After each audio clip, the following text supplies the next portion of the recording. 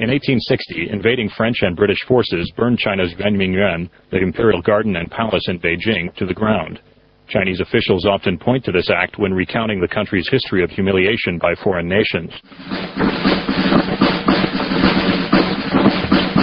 In his musical based on the incident, however, avant-garde director Zhang Guangtian shows Chinese citizens helping the invaders loot the palace in order to enrich themselves.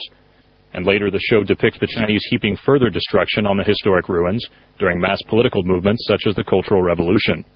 This unusually critical view of such a sensitive topic had many observers convinced that Chinese censors would stop the show's production in its tracks when it opened in mid-July.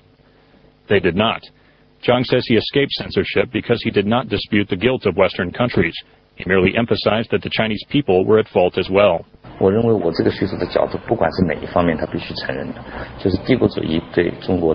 I think they have to admit everything. From my angle, the imperialist power's destruction of the Yuan is a historical fact, and our own destruction of Yuan is a historical fact as well. Some people do not talk about it, but it does not necessarily mean that nobody can talk about it. Interlaced with original music, the play pokes fun at the mass movements of China's past, at its propaganda, and at today's rampant commercialism. It also addresses problems resulting from the fast-developing economy, such as pollution, corruption, notoriously unsafe coal mines, and a growing gap between the rich and poor.